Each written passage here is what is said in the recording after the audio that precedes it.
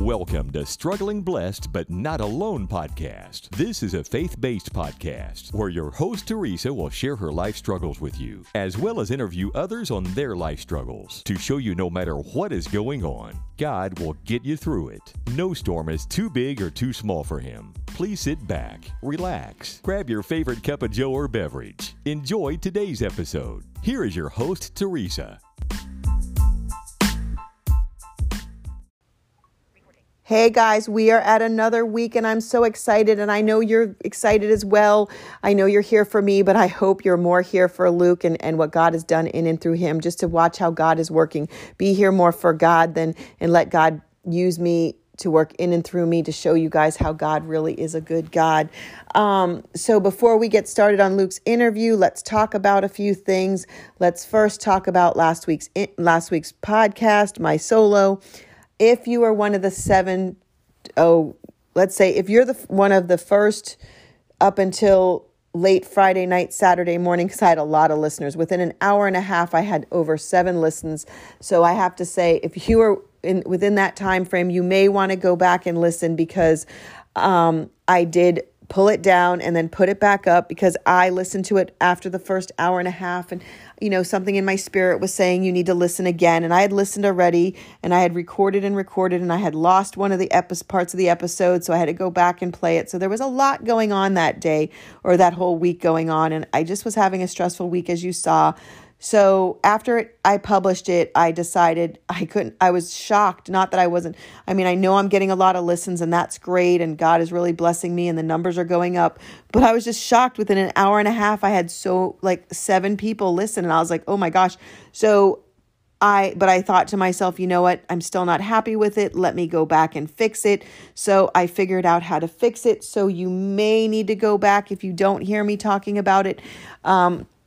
You may need to go back and listen to it again. And I will say, the way I published it, I did it the beginning part again. And because I had so many listens on it, I fixed it in episodes. So you have to really kind of listen to it and make sure that the meat of the episode, where I talk about the same thing, I come back from the break and say, okay, guys, I also re-announced that I've changed it, because I needed to make sure that I had put the right one in there. Because of my vision loss, I have a little bit more of a struggle, but we got it done. So again, that was resources and sources. So you may want to go back and check that out. Also share these things with your friends as you are. If you haven't heard anyone, but you've heard one of them, I promise you, go back and listen to another one. If you're new, please, thank you for coming for the first time. Thank you for a friend sharing it with you. But please check out all of them, because I promise you, you will see how God has just birthed something so quickly and how each episode has changed. So I want to thank any new viewers, because I'm sure with Luke's story, and once this gets out and all the people start hearing, there will be first-time listeners. So thank you for that as well. I also will share, if you are a regular follower and you are following me in the Bible and you've dusted off your Bible, let's go there. Let's talk about, we did the book of James. We've talked about the book of Philippians as well. We read that last week. I brought you to Ephesians.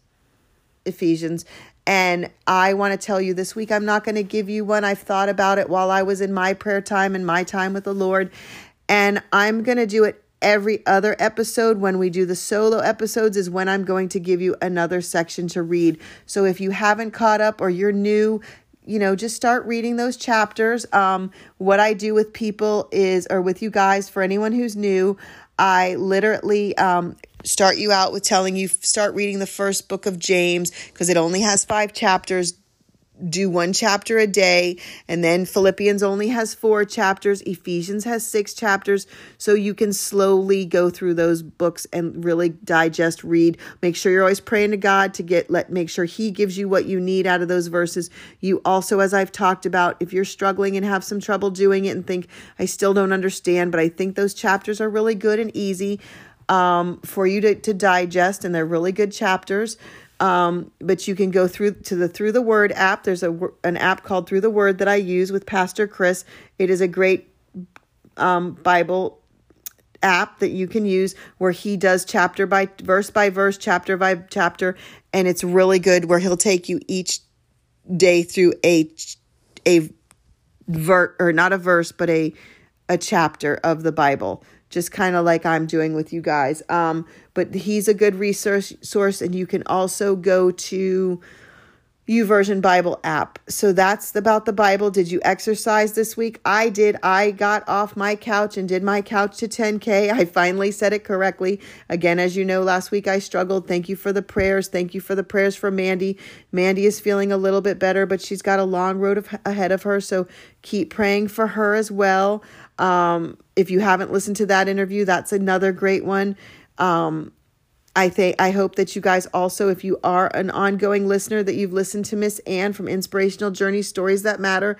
She's done my interview where she interviews me. So go check that out on Inspirational Journey Stories That Matter. Also, if you should have gone there last week, as I explained, because you got a little bit about Luke, and I'm getting there. I know. Grandpa Struggles is sitting here next to me, nudging me, telling me that I need to just stop talking and go, yes, Teresa, my coffee. I'm trying to wait to drink my coffee and eat my pie for that interview. But let's go. Okay, Grandpa Struggles, I'm doing it. You know, Teresa, Grandpa Struggles, as I told you last week, just doesn't have much patience, but calm down, Grandpa Struggles. She's going to get there. Let her tell her listeners what to expect. Hi, guys. Luke is so good. Okay, guys. Yes, Grandma Struggles. Yes, Grandpa Struggles. I will get there. Thank you, Grandma Struggles, for telling me that I have some more time. But as you know, Grandma and Grandpa Struggles will be every other week doing the podcast as well. But let's just go. I wanted to talk about my friend Trish Bouvier, who is a podcaster and an author. You heard her last week. She's going to come on eventually and talk about perfection. But you know what? Let me stop going on and on. I will talk next week in my solo. I know you'll be back. I know this is a brand new friendship that we have.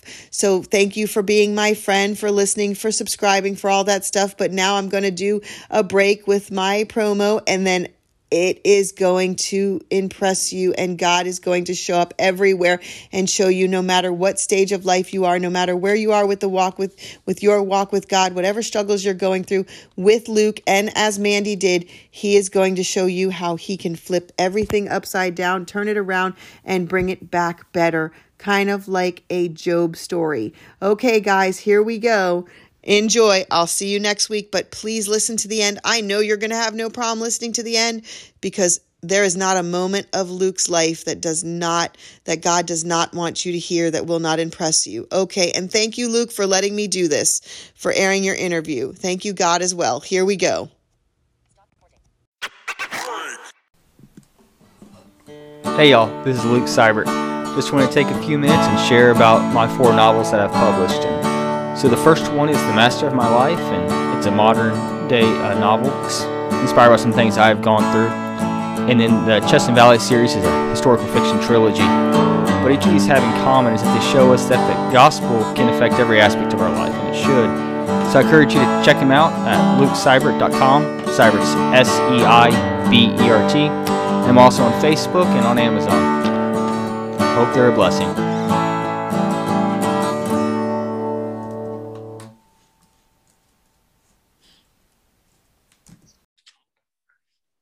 Hey guys, I'm back with my favorite next person to interview, Luke Seibert. How are you, Luke, today? I'm doing well. How are you doing? I'm doing great. I'm so glad you can join me on an episode or a podcast and share your stories of your struggles and your life story. So why don't you give us a little bit of a bio about yourself, because nobody could talk better about you than you. So boast about yourself at this moment. Go for it, my friend. Okay. So I'm currently enrolled doing online classes with Midwestern Baptist Seminary, doing that. And I preach regularly at a church here in Alabama where I'm from. I live in North Alabama and go to a fairly small church, Elkhorn Baptist Church, and I preach pretty regularly there. And besides that, I enjoy filling my time. I write books. I've written self-published 4 novels so far, and I enjoy playing bluegrass music and stuff with friends. And so, yeah, among those things, I stay pretty busy, but the Lord's opened a lot of doors, and I'm looking forward to see what he does in the future. Okay, I'm not going to let you stop with your bio there, because you have a large family. So before we get started, talk about your lovely large family. Okay. Yeah. So I'm the oldest of 7 children, and the I live on the same property as my mom and my 5 of my siblings and stuff. And so we were all homeschooled. And so we were all together growing up. And that's been some adventures sometimes, but it's been good and a lot of opportunities. And so we have a home business that my mom runs and my siblings help out with and do that. Soap Commander, we make homemade shaving soap products and sell those online.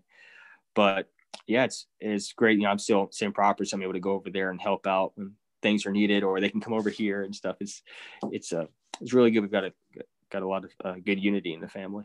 So you always have a party going on, huh? It seems like it, yes. Wow. A lot of times at night where we're just wrapping stuff up. A lot of times we're just laughing at something someone says or is doing. We have a good time.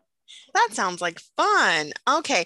All right. So we can get started, Luke. I know you have a great story and a great, just how God has helped you through your struggles in your life. So let's just start on, can you tell me how your life was before oh my gosh, I knew I was going to forget, before your life-changing event. That's the way it goes. Okay. Yeah. All right. So I grew up in Maryland. My dad was stationed in the Navy up there, and then when he retired, we moved down here to Alabama when I was 12, and we had a little bit of land, about 10 acres or so, and I just loved doing stuff outside, and especially building things. For about as long as I can remember, I've always loved playing Legos. I could have a pile of Legos and be content for hours and hours and doing that. And then once we got down here to Alabama, started doing more stuff outside, just building forts out in the woods and just doing stuff like that with friends. And then by the time high school hit, I was starting to do some more like with that. I was helping out some people doing some handyman projects over the summer and some things like that, and started going on some mission trips here on the States. And I didn't go overseas for those mission trips, just different places here in Alabama or I think in Kansas or Kentucky, going and helping doing some remodeling projects. We would go and help remodel a place to convert it into a church or help out things like that. And I love that. I love being able to go out there with other local believers, go in there and help use the skills that God gave me, with construction to be able to do that. And so that was through high school. And then I ended up going, after graduating high school, I went to Northwest Shoals Community College and getting an associate's degree in carpentry and cabinet making, and through that interned on framing crew and got started some cabinet shops. And so by the time I was 19, I was loving stuff. I had worked on a couple one framing crew and then 2 cabinet shops, and was doing stuff for myself on the weekends and with one of my good friends that I had gone through a trade school with. And we had both worked together on the same crew. We had gone through school together since we were 18 and done competitions together in carpentry and stuff. And things were just going great and loved that. And had been asked, so that was basically my life. If I wasn't hanging out with friends or at church, I was working and stuff. But I was involved in church. I was a believer, and with some of those mission trips, I would be asked to give a mission report to a local group of churches and stuff. And that scared me to death to get up in front of people and talk. I like to stay in the background most of the time, and I would help out run the sound system at church, just kind of do things more behind the scenes. I didn't like getting up in front, but I would get up and do that. But most times, if you could put some tools in my hands, I'd be good to go, and just let me go at it. And so, yeah, that was kind of life. Go ahead. No, that's cool. So I'm going to say, so you're a real carpenter like Jesus was. Yeah, in some ways, yeah. I love doing that. So now you do play a little bit of guitar. Is it guitar, right? Yeah. Yep. So before your life-changing accident, were you always into music? Because obviously a soundboard means that you did something with, music or video audio type stuff. Right. And so, yeah, I had been in music probably most of my life. My mom knew piano, so she taught us growing up, wanted us to have a good foundation with music theory and stuff like that, just with the piano. And then when I was about 14 or 15 or so, something about that time period, I started playing guitar, and it was something I wanted to do for a long time. I just love the sound of guitar and what it can do, an acoustic guitar. And so I picked it up with that. And it was actually kind of funny how the Lord worked this out, because I got started I love the sound of bluegrass music, but I didn't really have a whole lot of people to play with, and I didn't really know what I was doing with it. And so I went to trade school, and turns out that my carpentry instructor, he plays a fiddle. And so for like every Thursday for like 2 years, we'd stay after class or over at his place, and me and him playing bluegrass music together for like an hour or so each week, and just had a great time. You know, we'd get together, have a meal, and talk about things, about scripture too, while we were eating or before supper. And then afterward, go down to his basement and just play music together. And we did that, you know, consistent for about 2 years. And then ever since, you know, we've still gotten together and played. But that was really cool how the Lord worked that out. That is cool. So do your brothers and sisters, since your mom plays, do all your brothers and sisters play as well? Could you have a home band like Michael Jackson, but not be that famous and not really be? Yeah. Yeah. All my siblings do play something. We play various instruments. I have a couple of my sisters play violin. Most of them play piano. One of our brothers, he plays a brass instrument called a euphonium. I mean, just different things that we've picked up over the years. Wow. So you really got to have a fun night at your house on the weekends if everyone's playing. Yeah. And so sometimes we have a lot of the instruments are in the same room. So there's checking, okay, are you going to go practice now? Or can I go and see we're not on top of each other? But yeah, it's a lot of fun. Most of the time there's usually some kind of music going on. If someone's not playing an instrument, we're usually listening to a CD or something like that. That is cool. And does your dad play as well? No, he does not. So he must be the singer, right? Yeah, like he says, you know, he plays the radio. He plays the radio. That's a good one. So, well, someone's got to be the audience if y'all are playing. So why not have it be dad, right? Yeah. Okay. So, well, that's really cool. So, wow. Every time you talk to me, I learn so much. So that brings you to 19. So what, like, so you went to college and you did only 2 years of college, you said, correct? Yeah, just 2 years. I'm going to do it. And actually, as it turns out, the trade school I went to is actually one of the best trade schools for carpentry stuff in the country and stuff, and had a lot of great opportunities, and was able to participate in some competitions through that. And I had gone through that to get the training and stuff. But in terms of school, I was like, no, this is it. I don't want anything else. I don't want to go back to school for anything else. You know, I didn't have any really dreams or plans to go back and get like a bachelor's. I thought maybe one day, you know, because I knew one school locally here had an online program for like a biblical studies or something like that. I thought, well, you know, it might be cool to maybe get that one day, just doing a little bit of time online. But I didn't really aspire to go back to school after I got the 2-year degree. So that's interesting. I don't want you to discuss what your life struggle is at this point. I want to ask you a few questions, and we'll take a break, and then we'll bam right into that one. But so I want to ask you, so you had no more desire to go to school. Did you really want to be a pastor at that point or speak? Because you really weren't looking, you wanted to do soundboard and different things like that. Yeah. So I guess that wasn't in your realm. No, not at all. I mean, I had been asked, there's 2 counties where I used to live. It was the Colbert Lauderdale Baptist Association. I was involved with them with a lot of mission trips from like when I was 16 on, and I would get to speak at like associational meetings and stuff like that to give mission reports. But just doing like those 5-minute updates, man, I got so nervous. I didn't want to do this at all. And so I didn't really have any desire to get up in front of people and speak. You know, I was fine with helping out, working with people and sharing stuff as we're working. I used to help out on a farm when I was 19 there, help out on the weekends. And there was this one boy who the grandson of the guy who owned it. And we worked a lot of times, and he was like 11 at the time or so. And I enjoyed just spending time with him and talking. And I was fine with that, you know, helping out young guys, just talking and sharing about stuff as we're working. But I didn't really have any dreams to get up in front of people and teach. Okay, so that's one question I'm going to ask before we get to your event changing story. But did you also want to be a writer before this? Did you ever have any passions to? Because now you have 4 books out there. So yeah, you know, did you start writing, or did your life event change a lot more for you? Yeah, it completely changed after that event. I mean, like growing up through school, I hated writing most of the time. You know, we did do a little bit of creative writing for school, but I don't know, my stories just never went anywhere. It's like, okay, this person and this person, they did this, and there's the end. There wasn't really any conflict.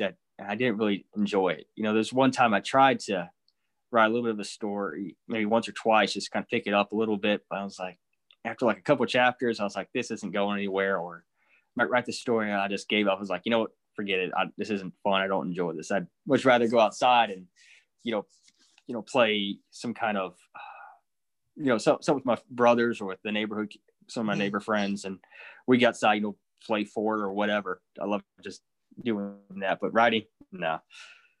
All right. So guys, what I'm going to do is I'm going to break here, and then we're going to come back, and Luke is going to talk, because you took us all the way to age 19, right, Luke?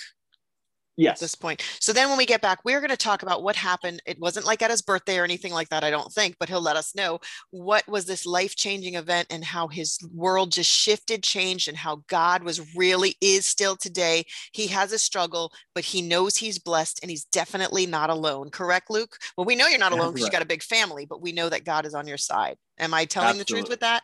Absolutely. Yes, you are. All right, so let's take a break, and we'll be right back, guys. I can't wait to come back in here, but we got to get the sponsor out.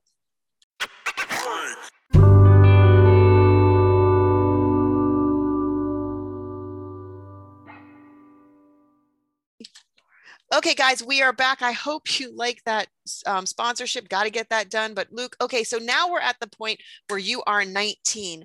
Tell me, I know it didn't probably just happen at 19, but just start wherever, whatever part you want to start, and just share. And whatever you want to share. Yeah, this is your floor, my friend. Thank you. You're welcome. So beginning of 2016, I guess it was, I had started going to a new church. We had moved still in North Alabama, but, closer to some larger cities. So I started going to this other church, and it was still, it was a smaller church, probably about 100 people or so. And I was pretty involved, stuff going to most of the services and stuff. And then the pastor, he approached me, I guess it was about March or so, and had an idea that he wanted to present to me. And he said that on Easter each year, they have a couple of the young men give a short message, so two people giving like a 10 or 15-minute message. And he asked if I would be willing to do it that year. And at first I was like, no way I could do this and stuff. But I thought about it, and I was like, oh, okay, yeah, I can do 10 minutes. I could do this. And so I agreed to do that. And I was working with my buddy, Joseph, on the weekends. We were finishing up a job that had taken us a little while, but things were going good. We had just lacked we got one more day, I think, to finish up that job we were doing. We were doing some work on a garage for a guy that we both knew. And so had those things going on. And then our church ended up having revival services this one week there in March. And Sunday went good. And I had, worked all day Monday, and then drove down there for Monday night services, and things went well there. Had a good service, and hung out with a bunch of the people afterwards. And a lot of times a bunch of us young people we would hang out for a while after church ended and stuff. But I guess it was about 9:30 or so. I don't remember the exact time, but we all left and started headed home. And I had about a 45-minute drive to get back to my house, and which was, I didn't mind it. I had a pretty good truck and stuff, and things were going well. And things went pretty good. Didn't really have any problems, I don't think, way back until I was about 5 minutes from the house, and on a little 2-lane country road. And there was a big moving van coming in the opposite lane. And for whatever reason, it crossed the center lane and hit my truck, and spun me out. And the impact of that wreck, it broke my left arm, and it crushed my face and snapped the retinas of my eyes. So that it caused instant blindness. And I don't have a memory of the wreck. I just know what other people have told me. And so the paramedics, they got there, someone called them, and rushed me to the local hospital. And we know the paramedics now and have a good relationship with them. But they told my parents later that they didn't think I would even make it the 30 minutes it take to get to the hospital. And just the extent of the injuries and stuff. But they were able to stabilize me and stop some of the brain aneurysms that I had. And through a series of events, my family found out about it a lot later than the wreck actually happened, and were able to come to the hospital. My parents had some friends we went to church with. They came over and stay with the rest of my siblings. But so they were able to stabilize me at this one hospital, the Huntsville Hospital here in Alabama. Mm-hmm. And because of insurance reasons, they were trying to get me down to Birmingham try to keep me in state. But Birmingham kept saying they don't have room. They didn't have room to take me, and just kept going back and forth about that. And then this was something that the Lord did, was that during that whole time we were going back and forth, the head trauma surgeon who was over my case, he said to my parents, I don't usually do this, but something told me to do another CAT scan on his head. And we did. He found another aneurysm that on my head that was about to burst, and for one of the larger than the other ones had been there. And so he told the surgeon who would have to do the surgery, he says, you got to go do this now. You know, his life is basically on the line. You have to do this. Wow. And the surgeon says, I can't do it. I can't do it. I can't go in there and stop that and close up the wound. His face is just too messed up. I can't do it. And the doctor basically told him he didn't have a choice. He had to do it. And the Lord guided his hands, able to do it, and able to stop the aneurysm.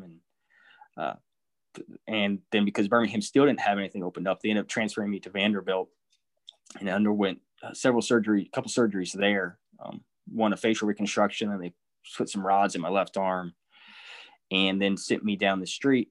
After about a week or so there, they sent me to Stallworth Rehabilitation Hospital. And it's there at Stallworth, that the rehab place, where my memory picks up. You know, I've just been telling you where the people have said I have a 2-week memory gap. I remember leaving church and making it out maybe 5 minutes down the road, and then being in rehab. So everything else in between there, I don't have a memory of. But so another thing that the Lord really, a couple of things that the Lord really worked in was that because of the extent of my injuries, they had to wire my jaw shut. So when I woke up in the hospital, I wasn't able to talk with my jaw being wired shut, and couldn't see, you know, obviously because being blind, but didn't realize that at the time. But so it would seem like I didn't have a way to communicate back to my family or to the doctors or something. But years ago, one of my siblings was a late talker. And so my family had learned some parts of American Sign Language, finger spelling, to be able to communicate. And we've kept it up, and had a deaf friend that I had been communicating some with. And so I knew a little bit of it and had been brushing up on the skills. And so my family tells me that when I actually woke up in the hospital, after a couple of days there, I started finger spelling. And that's how I was communicating. And my family, of course, that they knew it too. So they ended up being interpreters for me. And so my hearing was fine. Nothing had happened with that. But just one of the Lord had prepared us years ahead of time for something that we would never have foreseen coming. And the Lord had gone ahead and prepared us for that. But anyway, so back to rehab. So I remember being there a couple of days, and my first couple of memories were just kind of fuzzy, just doing therapies and physical therapy and things like that. But there was one day, I do remember distinctly, that one of the head doctors there had come in, and she was telling my mom was able to stay with me. They had a double room that they allowed us to be able to use. And she told my mom that they had run some tests on my eyes, and the tests had come back positive to show that my blindness was permanent. That because of the type of injury, that they couldn't do any type of surgery to repair the nerves. And so there really wasn't anything they could do. And up until then, I didn't realize that I was blind. I knew I had like these thick gauze pads over my eyes, and I just kind of took it for granted. I thought everything would be fine. You know, a couple days, go home, I'll be fine. So you thought, I'm sorry, can I stop you for a minute and ask a question?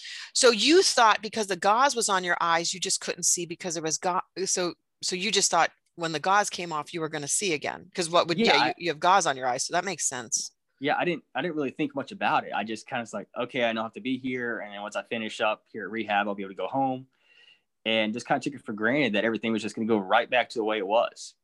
That I'd be able to see and all that. And so when she says that they can't repair my eyes and I'll be blind for life, everything just kind of came to a screeching halt. And I was thinking, everything just was spinning my mind. I was like, what, how can this be? You know, I had all these dreams of running my own framing crew and doing all these different things. And I was like, how does that work with being blind? And I didn't even really know what to think about it. And so one thing I had been doing was, instead of signing all the time, because I would end up signing a lot with my fingers a lot faster than my family could interpret. So they got a small little portable whiteboard, and I would write on that, and they could make out what I was writing. So I wrote on there, I was like, Mom, she's crazy. Don't listen to her. I'll be fine. And I was just doing that, just trying to, protect my family. Right. And I was just trying to process it. Right. Yeah. You're trying to, yeah, I get it. Cause me losing my sight through the years, you, for me, as the changes were happening, I'm like, no, this ain't happening. This ain't possible. But yeah, so you're just trying to exactly process it, get it through. Wow. Right. And before I let you go on, I want to make a comment to, I have learned in my life and talked to many people how it's amazing. We think we're doing something like you were learning how to sign language for something you thought, or you didn't want to do something. And God's like, oh no, I've got another plan for you. So it's amazing how God crafts something that you just think like, okay, I know how to sign. It's not a big deal.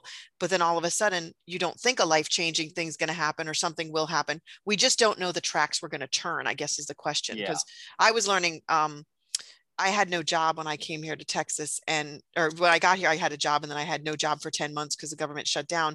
And I had a lot more sight, and I started learning Braille and learning it quickly. And then, no one ever told me I would lose so much sight. So I get it. And I was learning how to use the cane. And then all of a sudden 10 months, I get a job. And then about 10 months later, bam, my eyes are gone. But this is about you. So let's keep going. But my moral of that is it's always amazing how God places different things in our lives that we are not like realizing what we're learning something for. We think it's for one thing and bam, it's for something else. So yeah, but keep going, my friend. So, absolutely. So now let me take you back. So you remember where you left off. So you're writing on this whiteboard that your mom's kind of crazy and everything's going to be okay. So then what? Yeah. And so then I just remember just thinking, I don't want to think about this.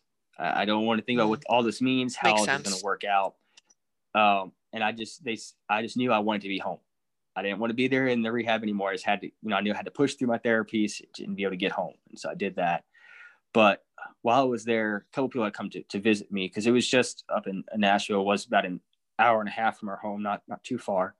So our pastor and his wife, they visited me in the hospital, but I don't remember that. But we're sitting there in rehab. I'm sitting there in rehab, and he's talking with me.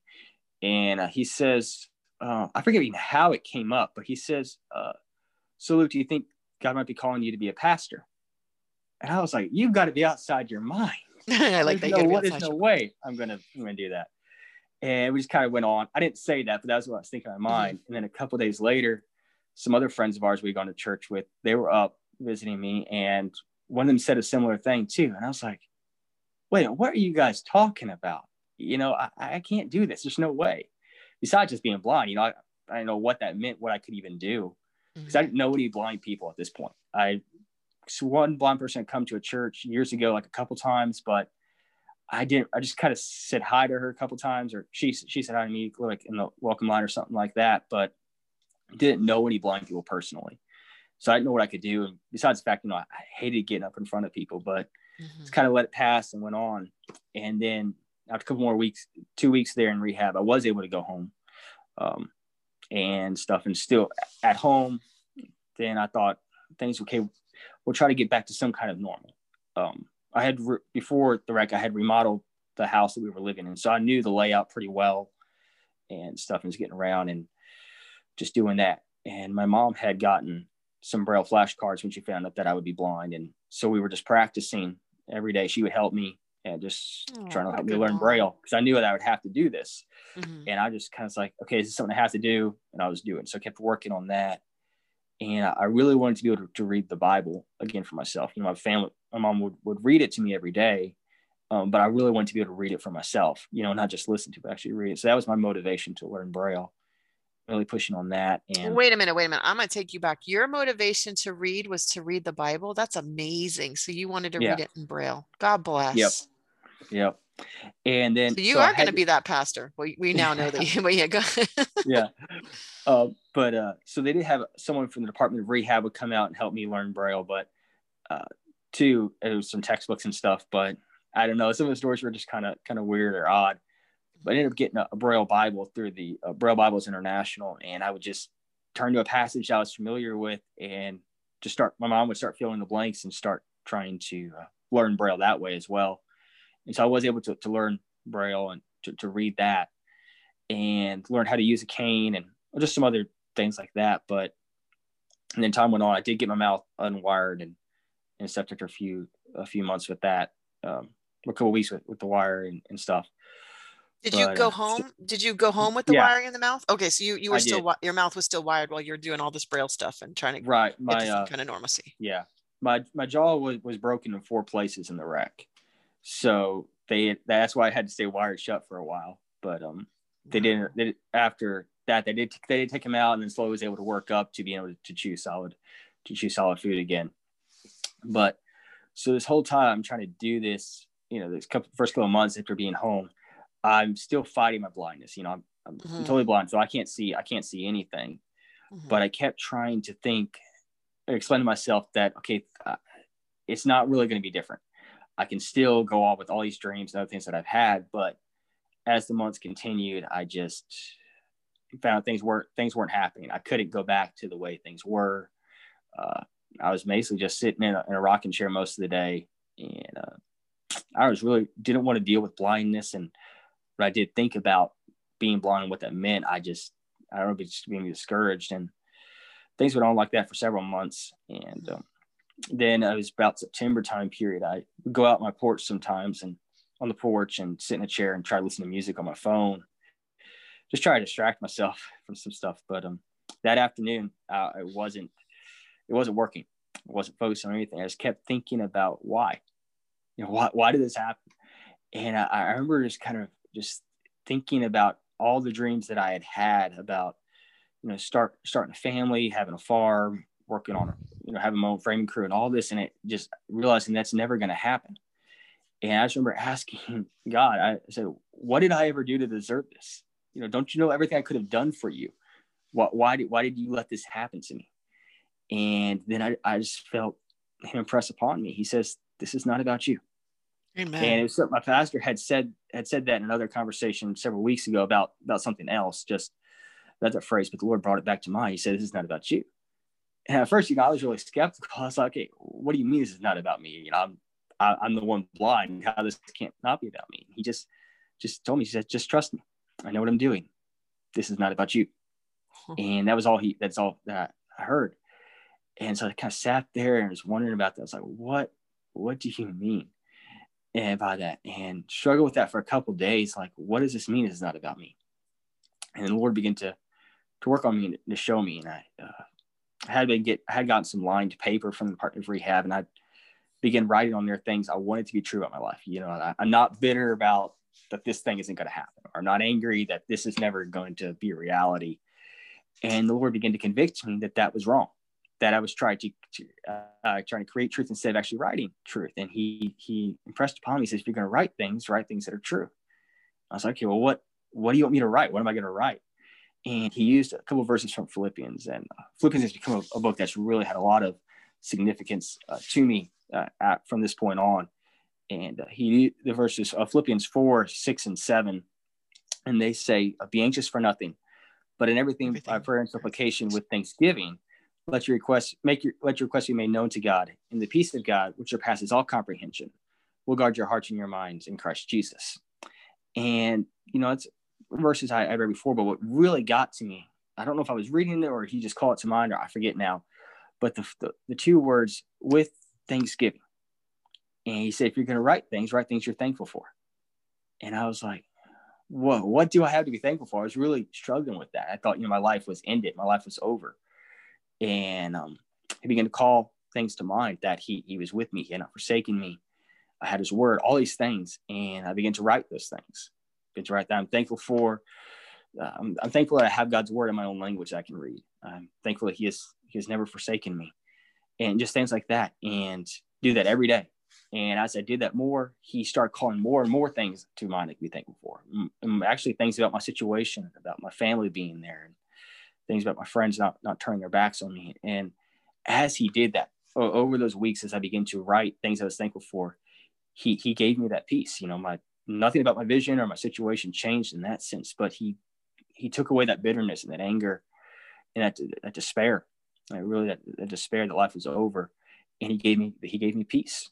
I wasn't trying to create it on my own, but just trusting him and obeying what he had said. And he gave me that peace. And then I began to look at things in a new way, and to begin to have a joy that I didn't have before, even before the wreck.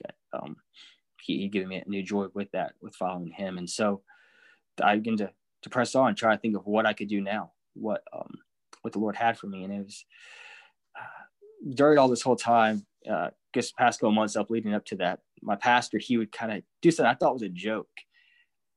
He would say to me one time, it's like, "Hey, Luke, you remember that sermon you were supposed to do for me on Easter? You still owe me that." And I'm like, "Okay, yeah, whatever." You're just kind of trying to make some lighthearted comment. And then one day he came to me and says, "Okay, so about that sermon, would you do a full one? Would you do one for an entire Sunday night?" And I'm like, "You really want me to do this?" And he's like, "Yeah, go ahead, do it." And I was like, "Okay, this is crazy." But I ended up looking at John 21, a part where Jesus asks Peter 3 times, do you love me? Do you love me? Do you love me? And what that meant for Peter and what Jesus was telling him about this. And Jesus says, don't worry about John. I'll deal with him. So he says, you follow me. You follow me. And there in John 21. And so I began to look at that and I was like, okay, I think I could do this. And so my mom helped me create some Braille notes and stuff. And I was able to get up and to do that and to preach that Sunday night. I forget what time period. It was sometime like October, I think. And then the Lord began to open up doors from there. And other pastors I had known, because I knew quite a few, asked me to come and share my testimony with them, or to even then, as time went on, to even be able to fill in for them. And so as the Lord began to open up those doors, I kept thinking, what is he calling me to? What can I do now? And just felt him leading me to preach. And it scared me. I didn't like getting up in front of people, but he was clearly leading me that way and gave me a desire to do it. And so I decided, okay, I don't really like schooling, but if I'm going to do this, I need to do it right. And so I decided to go back to school and begin looking for some online programs and some things. And there's some hangups with paperwork issues and some issues with that. So I was just a couple of months, I was just like, what, at the end of 2016 there, I was like, what do you want me to do? And I'm just sitting here, not find anything to do. I'm just kind of wasting my time. I got to do something. And as I'm waiting to go back to school, and I had always enjoyed, ideas of like making movies. I didn't really like writing, but I loved making like little home movies out of like Legos or my family, things like that. I was like, you know what? Maybe I could just create a story, and so maybe something kind of like a movie type thing. And so I started using the screen reader on my computer to start typing out a story. And as I did, it just kept coming, and it just kept coming. And I didn't set out to write a book, but about halfway through, I was like, what, maybe this could be a novel. And it was inspired by some things I'd gone through with trade school. It's not an autobiography, but just kind of some situations and that I had seen. And so I began to write it. And I didn't tell anyone what I was doing, because I don't like people watching me while I work.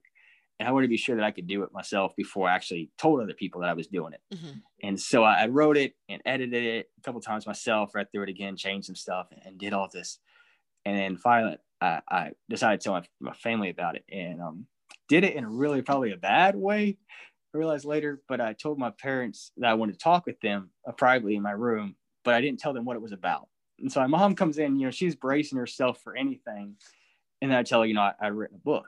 And so then they helped me print it off, and they edited it. My mom edited it, and we were able to self-publish it through Amazon. And through that, I found that I loved writing and continued to start writing some more. So I'm going to stop you because I want you to tell them the names and the titles of your books and where they could get them. I want you to keep going, okay, but I want to take you off because I want people to know these four books, and what are these 4 books about? Okay.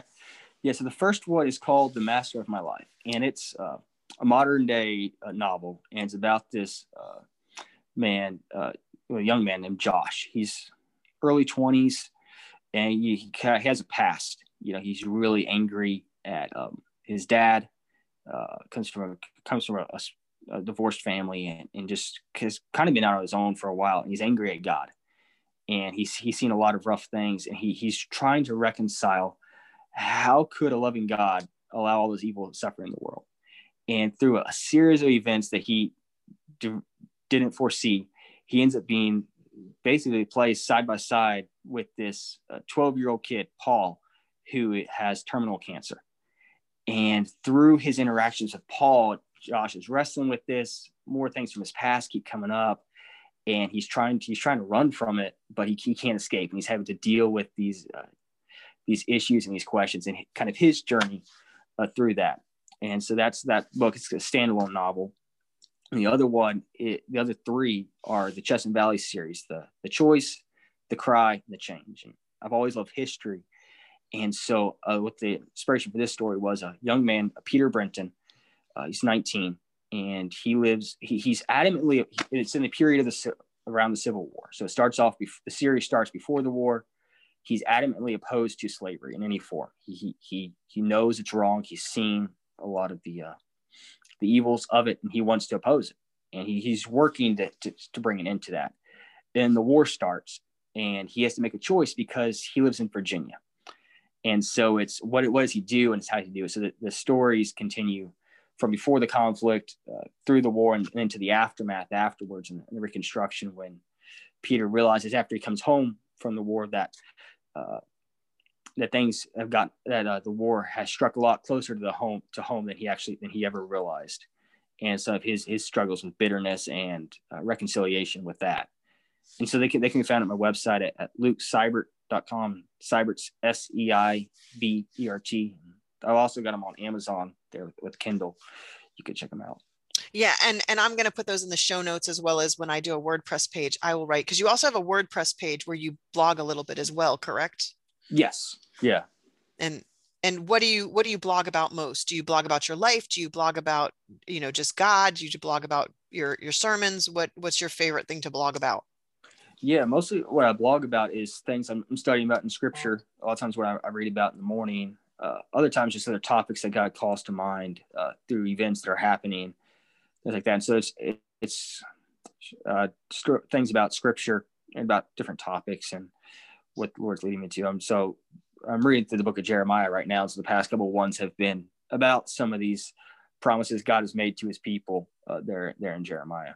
So when you're reading in Jeremiah, because I do that every so often, because my blog, and I've literally, I do this whole thing about Jesus. I read all of Mark, and then God just took me through this whole thing about how it's not really about the miracles and the signs. It's more about following Jesus and Jesus telling the story about God. So I get it. So you will read your Bible and then come up with your thoughts or your analogies and just what you learned. Yeah. Yep. Kind of. And then I'm sure. I'm sorry. Just tie that together with some stuff tie that in with things from the New Testament, and just show how all the Bible will start off with a point that I'm reading in scripture and kind of expand to show how different parts of the Bible all have that same message. Well, as I told you, and we're going to get more into your story and that kind of thing, because I know there's a lot more, because this is 19, because now what are you, 24 years old? Yeah. So I have to tell people that I have told Luke since the day I met him. And let me go back a little bit on how I met Luke. As you all know, I've talked about Anne. I've done an interview with Anne.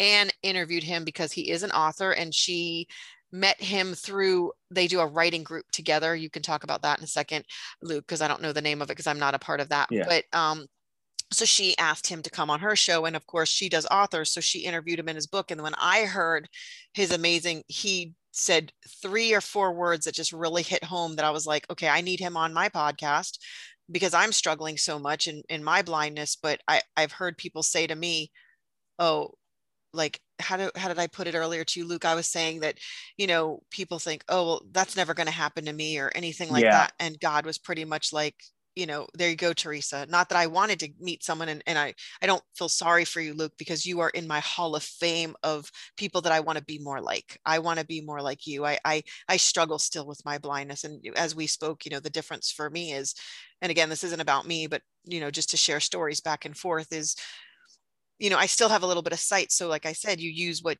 you have, and, I'm not fighting not to be totally blind, and I'd like to do more, and I do a lot, but I am here alone. Not, I'm physically alone, but I'm not. So I have those struggles, but God is working in the midst of everything. Just like you said, you were kind of scared about where's this going to lead me? And do I really want to get up on the pulpit and preach? I say the same thing. People told me for years, you're going to write a book, and you need to write a book, and this, that, and the other. And I'm like, nah, that ain't going to happen. I need a ghostwriter or whatever. But now God's saying, listen, this happen and I need you to do this and I need you to trust me. And for me, Romans 8:28 comes alive so well. Yeah. You know, but let's keep going with you. And you are, again, every night I go to bed, I am thankful that our paths have crossed, that Anne had interviewed you, and that we are now good friends, that you're on my Facebook page. I know I'm, 26 years older, but I consider you, I don't want to say my son, but a really good friend. And I hope we stay lifelong friends forever. And I'm so glad to have you in my circle of friends, and that no matter what my life is, it's more complete because you are there and you are teaching me so much. So thank you from the bottom of my heart. I appreciate that. So go ahead. I was saying thank you. Oh yeah, no problem. So anyway, so now you've been preaching, you've written a book. And so that's where we left off. You told your parents and your mom helped you. So you got the first one up, which obviously encouraged you to write 3 more, so now you have a total of 4. So not only are you now pastoring and going to a seminary school, you are now writing books, things that you said at the beginning of this, if people remember, I'm not doing any of that. That's not what I want to do. Right. Exactly. Now we are going to break for a minute because Luke is not done. Luke has done so many more things that we are probably going to break 2 more times before we get to it all, because when we get back, Luke's going to tell you something else that he's done while he's blind for his sister, which he may be pulling it out because he's probably thinking at this point, where is she going? Because, if you've listened to Anne's interview, you would have heard this, but I just want to pull a lot more while he is blind, while his life is changing, while God is orchestrating things. He is showing how it doesn't matter. God is right. Let's be thankful for what we go through, because God can orchestrate all kinds of things. You may be blind, but you still have sight, because walking by faith is so much better than walking with sight. So hold on. Let me do a break. I'm going to do a commercial for Luke's family's soap company, and then we'll be right back. All right, Luke, can you hold on for a minute so we can do that? Yep. All right, hold on. Here at Soap Commander, we are devoted to bringing you quality soaps and men's grooming products. And it doesn't mean that our products are just for men. Primarily focused upon that, we've got old-fashioned shaving soaps, we have aftershave balm, aftershave splash, things like that. But we also have a hand bath soap and a bar soap form. We've also have some lotions and things which are very popular, so we encourage you to go check those out. It's a family-run business, so Commander, we run that here from our home, and everyone in the family helps out. It may be something as simple as, hey, we've got a lot of soaps to package today, so everyone let's go into the soap shop, let's do some work together. And so we encourage you to check us out online. We're at www.soapcommander.com. We're also on Facebook and Instagram. Check us out there. We encourage you to stop by, see what products that we offer, and check some out, and maybe pick up some of our sample packages.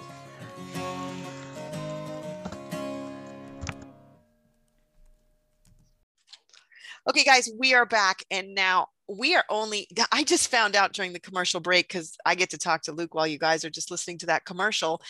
By the time he writes most of these books, he's only 20. He is starting this. His mom has helped him. He is only 20. Now, I don't know what age this happens, but I'm sure he'll fill us in. But this next thing is he helps his sister, and he gets back to doing some of this carpentry stuff. So Luke, why don't you talk about what you're building, what you're doing for your sister, what is going on? How old were you? You just keep going, my love, and let God orchestrate this. Romans 8:28, all things are possible. Go ahead, life. Okay. Yeah. So I wrote that first book there when I was 20, and then I'm going to be able to start back at school. I'll just say this real quick about starting there at Clark Summit University, doing that online. And the first thing the Lord had really worked out was that I took the first class there that I took was called Principles of Interpretation. And I got that, and I figured out that we were actually going to be studying a particular book of the Bible. And that book was Philippians. And I was like, oh man, that's the book that God had been using in my life since I become blind. And I was like, this is awesome. So that class really changed a lot of how I approach scripture and looking at how to interpret a passage and things like that. And so went on with that, and then wrote books over the next couple of years, finished writing those other 3. Yes, I hear you. Do that.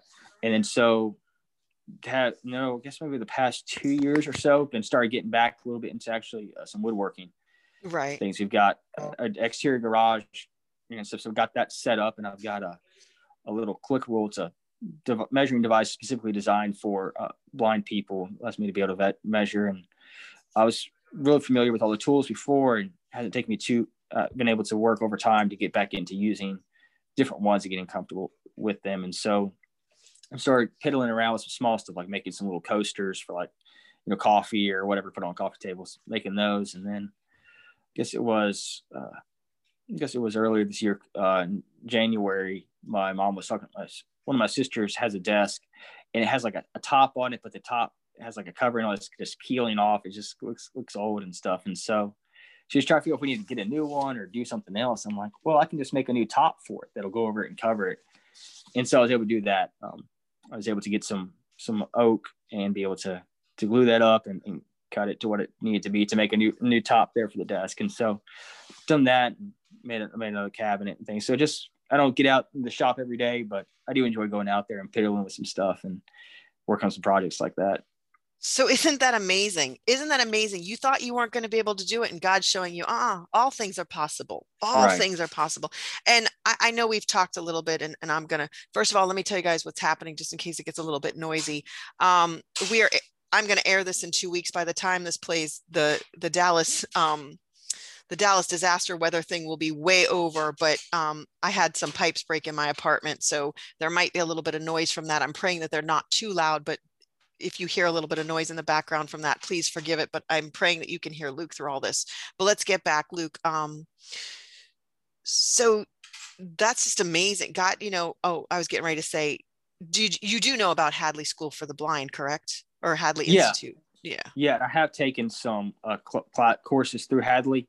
Mm-hmm. Was able to do them through correspondence about there's a way to transcribe music into Braille. So I've taken a couple of their reading Braille music class courses. Right. And they do have they have like a crafting class and that kind of thing, and woodworking. So I don't know if you know about that, but all those things are available. And I've blogged about Hadley because that's how I got my blog up and running and that kind of thing. But again, just wanted to make sure I kind of knew you knew about that. So you made this desk for your sister, and God's bringing you full circle to do practically everything you want to do plus more. How does that make you feel while all this is going on? Yeah, it's been crazy. But it's something that the Lord has really done a work in me, because at the time of the wreck, I couldn't imagine doing anything else other than carpentry. And I almost kind of made that that work my life. It's pretty much all I did, all I dreamed about, all I wanted to do was just work with wood. And so when that was what I thought snatched away, that was a really hard pill to swallow. And then when the Lord dealt with me and worked with me, and I came to the point where I could say, okay, God, if I'm content and I'm okay if I never do any of that again. I didn't think there was at the time. I didn't think there was a way to be able to do it. And so it was really being at peace. And then just as things came up, I realized there was something that needed to be done. I was like, well, I could try it, and started getting back into it. And so now it's just kind of a fun hobby. I don't try to make it my focus, but I do enjoy getting out there as a hobby. And so that's just been a really neat blessing that it didn't have to happen, but the Lord did allow that to be able to continue. Amen. Absolutely. I wouldn't be surprised if one day I'm on the phone with you and you're telling me you're building a house for you and your wife, because you're only 24 at this age, and God amazing things can happen, and you can meet amazing friends.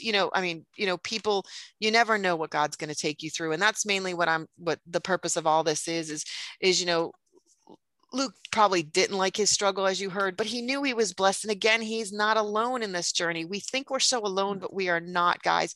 Like Luke said, he didn't know anyone who was blind. I didn't know him. He didn't know me. He just met some lady in church at one point and said hello. And that was the gist of it. But I'm not saying that that's going to be your journey or whatever, but we just don't know what tomorrow brings. So just always remember, as my pastor says, we're either going in, coming out, or going through something, or ending something and starting it over. But God is always on your side. Deuteronomy 31:8, who says he'll never leave you or forsake you. All right, Luke. So at this point, how old are you? Because now you've built this desk. Now you've done more things, because I know there's more. I know there's more that you have done for the Lord, and you've done just in general. So done that. We were able to go out to a mission trip 2 years ago. Actually, the first really traveling thing I had done it in a while. We did go out for vacation one time, but in terms of like mission trip, I hadn't done that in a while, but went out to Texas a couple years ago after some of the bad hurricanes that came through, and went in there to help a local pastor. His house had been damaged by the hurricane, so he went in there to go help that. And they're going to be replacing the cabinets there. So I didn't help do that, but I did, explain to my brothers and my dad about, okay, here's how you would install the cabinets, here's how you do this, and help hold stuff. And then while I was there, I did have the opportunity to preach there for that church that was started up and able to play. And so I got back, started playing guitar, because for a while I couldn't really move my fingers a whole lot. They were it took a lot to get back and to be able to use them. So I wasn't able to play guitar for a while, but then the Lord has allowed that to be able to continue, been able to get back pretty much all range of my fingers and my left hand to be able to play. And so while we were there in Texas, got connected with a good friend of my parents, and we were able to play bluegrass together with some friends of his and local group there. And so I enjoy doing that, and I play locally here with some friends. We don't like do gigs or play at churches, and it's just getting together mostly and playing together like that. And so do that. And now the church I'm at now, go ahead. No, go ahead. And then I'll let you finish that statement. Sorry. Okay. Yeah. So the church I'm at now, I do preach regular, once a month, that, and help write some of the articles we put in the bulletin each week, and then film for our pastor when he's out of town. And then I host a Bible study with some other young people here locally. We try to do that once a month, going through the book of Romans. But have been doing that in person. Had to go Zoom for a little bit because of the pandemic and stuff, but we're trying to get back together in person to be able to do that. But yeah. Have you realized, and I'm sitting here thinking while I'm listening to you, have you realized you are only 24 and you have done more things since you are 24 with a blindness, with life, that most people ever accomplished just in 60, 70 years? Have you ever thought of that? God is amazing, my friend. He is absolutely amazing what he's doing. And guys, I can't wait to see 20 more years or 5 more years down the road what you're going to do, because you are already doing it all, and you're just a joy and a pleasure to speak with. Thank you. The Lord, he's opened a lot of doors, and a lot of the doors I wouldn't have had open to me had I not lost my sight. And so there's a verse, I think it's like John 10, verses 3 and 4, talk about how Jesus says that he is a shepherd. He goes before us. He prepares the way. And that's from the scriptures are from the New American Standard Bible, the 95 edition. But that's a thought I've thought about a lot about too, about ways that God has gone before and prepared the way that I didn't know about, didn't expect. And Luke, you are amazing. I am smiling. I'm sorry. I'm going to stop you. You are making me smile at this moment. Not only did you give a Bible verse, you gave the name of the Bible you used, and then the version, the year that it was. That is impressive, my friend. Impressive. Some people don't even know which Bible they're reading from. So God is, again, just glorifying you so much. So guys, we are going to take another break, and then Luke is going to surprise us with something else. And then we're going to come back and wrap it up. And I'm going to ask Luke a few more questions, but wait till you hear this part of the journey. But so we're going to take a moment of a break, and then we will just be amazed by this next part. So we'll be right back with another break, guys.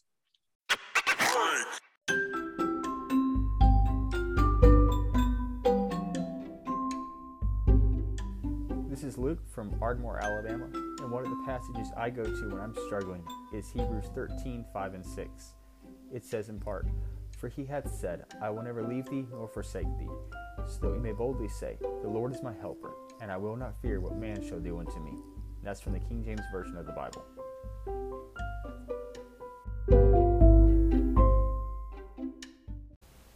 All right, so this is a song that I've written. It's called "This is the Covenant." It's based on Jeremiah 31 through 34. And here it is.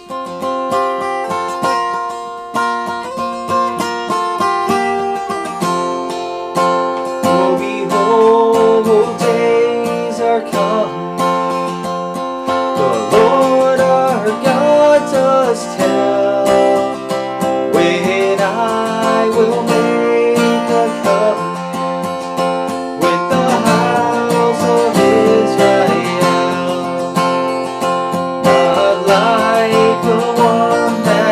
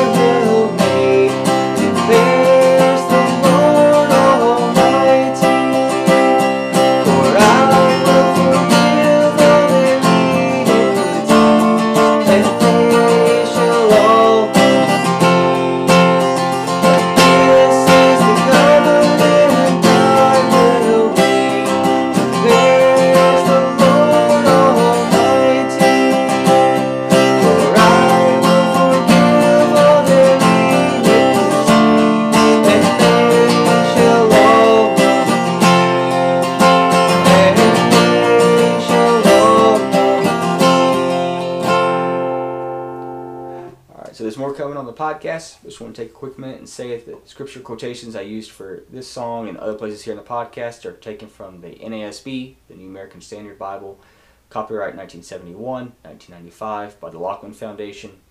All rights reserved, used by permission. All right, guys, we are back, and we had to pre-record that. So Luke sent me a recording, and I hope you enjoyed it. I've listened to it. Luke knows what he's played. So thank you, Luke, for that amazing musical piece. So Luke, let me ask you at this point, is there any advice you would give to anyone that's going through a struggle or think they can't go through it or just had an accident or anything? What would you give? Yeah. What advice would you give?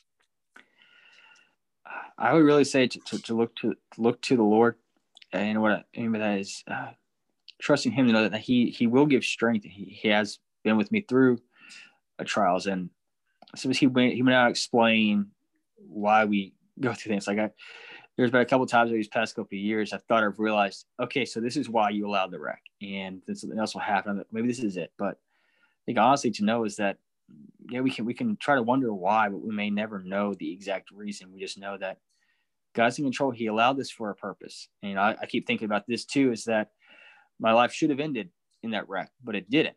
He allowed it just enough to let my mind, to let my eyes be taken, but to lose my eyesight. But that was it.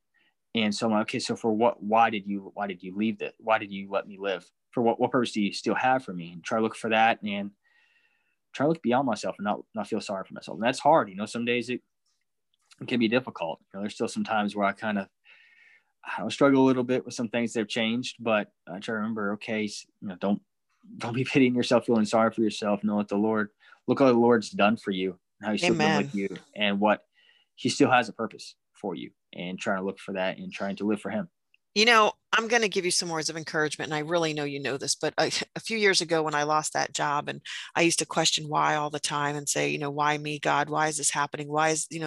But then a girl, Summer, beautiful girl that I worked with, who was my reader, one day I came to her and she was Bible studying, and she wanted to do more things for the Lord. And her husband, now her husband, he is a carpenter, and he's trying to kind of the same, he's not blind or anything, but has that same kind of story, but he was looking to be a pastor, or is looking to be a pastor. And probably at this point, he's probably doing more. But I said to her one day, what Bible verse should I read? Like we're just talking. And she said, Miss Teresa, I think you should read Jeremiah. I think it was not Jeremiah. Job. And it's 29. I think was it 39 or 29? Forgive me for not knowing the exact place, but it's the verses where Job questions why. He gives those verses on, he just gives those chapters. I think it's 2 chapters where he's just questioning God. Why did this happen? What's going on? And it was profound to me, because then God comes back and says, no, you don't have a right. I created you. And it goes deeper to that. So at that point, I went back to work the other day and said to Summer, you don't know what you've done for me. And she kind of looked at me, and she's a very quiet little girl, and she's really, she's about your age, but she came back and she just looked at me, and I'm like, those verses, those chapters in Job just resonated. So I've never questioned ever again. I'm like, God, you know what? You take the wheel. Kind of like that. What is that Carrie song? Carrie Underwood. Yeah. But I knew, like I said a few weeks ago, I knew that God had a better, bigger plan for me. And I'm grateful. Like you're kind of saying you're leaning on the Lord, and He had to show you, but He made your heart not be bitter. So if I can give you any words of encouragement, which I really know you have, and you can hold tight to, is the whole Job scenario. Job didn't even know he was being tested. He had no clue. In chapter 1, the devil and Jesus are having, or God, not God, Jesus, but because before Jesus, but they're having that whole conversation. He's like, tempt him. Yeah. Just don't take his soul. Right. And go ahead. Nope. Go. No, say, and Job is actually the book of the Bible that God really used in my mom's life. After really? Yes. Really questioning, why did you allow this to happen? Because there was a truck in front of me and another pickup truck, and then the two people in the moving van. And I was the only one with injuries that needed to be hospitalized for. And so my mom was like, why only me and not anyone else? And God really used that Job and her. And there's one verse, I forget what it is, but basically God's talking about setting a limit for this. God saying he set a limit for the sea, that it will come to this point, not cross any farther. And God had just really impressed upon my mom's side was that he allowed the wreck to go so far, just to take my eyes and nothing else. Because he gave you so much more. Yeah. He gave you so much more. And, you know, when he created his son and his, you know, in the very beginning, he gave us his son. He just had to work, you know, his plans for everything. Yeah. He gave you grace. Yes. Wow. So your mom leaned on this Bible verse, huh? Yeah. She leaned on the book of Job. Yep. Was there one verse that you know that she leaned on more than another? Or I can't remember the reference. It was just the whole setting the limits for the sea. There's that verse. I forget where that is. All right. So ask your mom, because grandma struggles will come out. Yeah. Can you get your mom to give her Bible verse for her son and what she leaned on during those times? If she doesn't mind, I'm sure she wouldn't. I'm sure she'd be honored. Yeah. Now I'm giving you more work. I'm sorry, Milo. No, that's fine. You guys don't know, during the commercial break, I just keep stacking up the work for this poor gentleman. But, you know, it really is just to show how you guys, how merciful, how lovely, how wonderful the Lord is. And how, again, I cannot, in every podcast, every episode, can only tell you guys, no matter what the struggle is, no matter what you're going through, God is there. He is merciful. You know, just because we've lost our sight, and you may not be dealing with a loss of sight, but just because of this, God will get you through it. You know, I don't know. What do you think about this, Luke? What do you think about those people that just can't believe? It's kind of hard for me because it's like, I guess because it's not tangible. You can't touch it. You can't feel it, that they just don't want to let it be real. Yeah. I don't know. I think some people have different struggles. Some people, right, they'll acknowledge, okay, yeah, I hear all this, but I don't want to believe it because I want to do my own thing. I don't want to believe there's a God I have to give an account to. Or conform to something. That's my thought process. Yeah. Yeah. And so there's that. And other times Jesus talks about how he has to draw people, and no one can come to him unless he draws them. And so some of it, I think, it's been that some people, maybe he hasn't drawn yet. The Holy Spirit hasn't convicted. And so you can, you know, tell them all stuff and, you know, share testimonies, but until he works in their heart, they may not receive it. Amen. Absolutely. We could go on all day, because I know you, Luke, because now I know you well enough to say, when we talk about our God, we are just so proud, and we just want to boast so much because, again, Romans 8:28, all things are caused for the glory. And I'm sure there's a ton more. But yeah. So all right, Luke. So we've given what your thought process was to anyone who's going through, or what you would say to someone who's going through a struggle. We've hit on so many aspects of your life. Now I just want to wrap it all up for everybody and just pretty much say, where can they find you? What are you doing next? What does Luke Seibert's life look like in a few months? What are you working on today? And again, just I'll put it in the show notes, but tell us where we can find you for all these amazing things. Okay. So yeah. So on Facebook, Luke Seibert, and there I post links to my blog article and upload some videos of some of the music that I play, or just other thoughts that I've had, or things like that. Also can be found at lukeseibert.com. And those are the two places I can probably be found. Not really on any other social media points at this point, but so doing that. And then in terms of what we're doing forward in the next couple of months or over this year, I've got a couple of books I'm working on right now. One is the story about becoming blind and what God taught me through that, and going into more detail of what we talked about today, and sharing some more of the stories like that. And so we're editing that now, and hopefully have that out before too long. And then hopefully a couple more novels will be coming out shortly as well. That's amazing, Luke. You're amazing. I'd love to have you on again. I'd love, you know, when you do some more, wherever God takes you. I am so glad to just be your friend and watch your journey and grow with you and just learn more about you. And like I told you, I'm hoping, and I know she will, I'm even hoping to hear you preach, because a few weeks ago, as I told people, and I gave the wrong place, but oh gosh, I'm going to do it again. I'm so bad with this kind of stuff, but Christian Fellowship for the Blind is where I preached a few weeks ago, or gave or my testimony, or the boat and the Jesus story. I know my friend Randa is going to want to have you there. So I can't wait to have you do that and listen to you there. I will totally log in and do that kind of thing, but maybe, you know, we'll have you back for something else if you don't mind. But thank you for your time, your energy, your love for the Lord, your willingness to share your journey. I can't even apologize for what you're going through, because I know, again, Romans 8:28, and I'm just blessed and honored to be your friend. I really, truly am. I really am. I'm honored to be on here. Thank you. Mm-hmm. So we're going to wrap it up, guys. Thank you for listening. I know this one's long, but it is well worth the listen. Hopefully you listened to the end or you picked it back up later.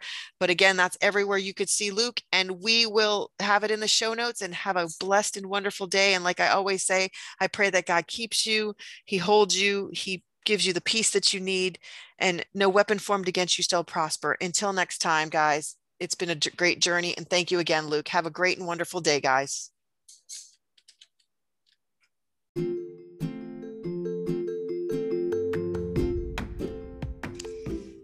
Hey everybody, this is Anne from the Inspirational Journeys podcast, and I'm here today with Teresa from Struggling Blessed But Not Alone podcast. How are you today, Anne? I'm doing good. How about you, Teresa? I'm good. So what's up? I've got some news for you. Really? What's that? Did you know that our listeners can support our podcasts? No, can you please share more about that? Okay, so while you're listening to our podcasts on your favorite podcast platform, hit the support this podcast button. With your contribution of 99 cents, $4.99, or $9.99 a month, you're helping us achieve our goals. Wait a minute, Anne. Are you telling me all that our listeners have to do is hit that support button and they could give a donation? That's right. Wow. Hey guys, thanks for wanting to do that for us. Have a blessed day.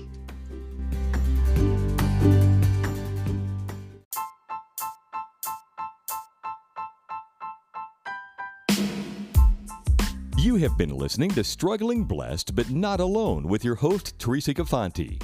Remember, no matter what struggles you face in life, with God on your side, you are never alone. If you like what you heard on today's episode, be sure to subscribe to the podcast, share it with your friends, and leave a rating and review on your favorite podcast platform. Also, you can visit teresa-blessings.blog for more inspirational content. Thanks for listening. Have a blessed day.